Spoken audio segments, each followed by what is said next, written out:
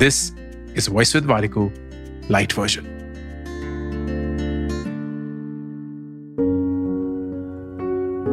Your ability to change your mind on something that you previously held as a strong belief is very powerful.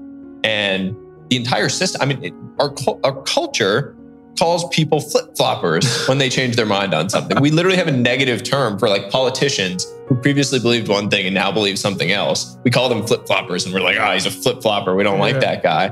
When that actually should be the highest form of praise. We should be praising people for getting new information, new evidence, and changing their mind on it in the face of that. So I continue to just be amazed by that and will be fascinated to see how the education system changes.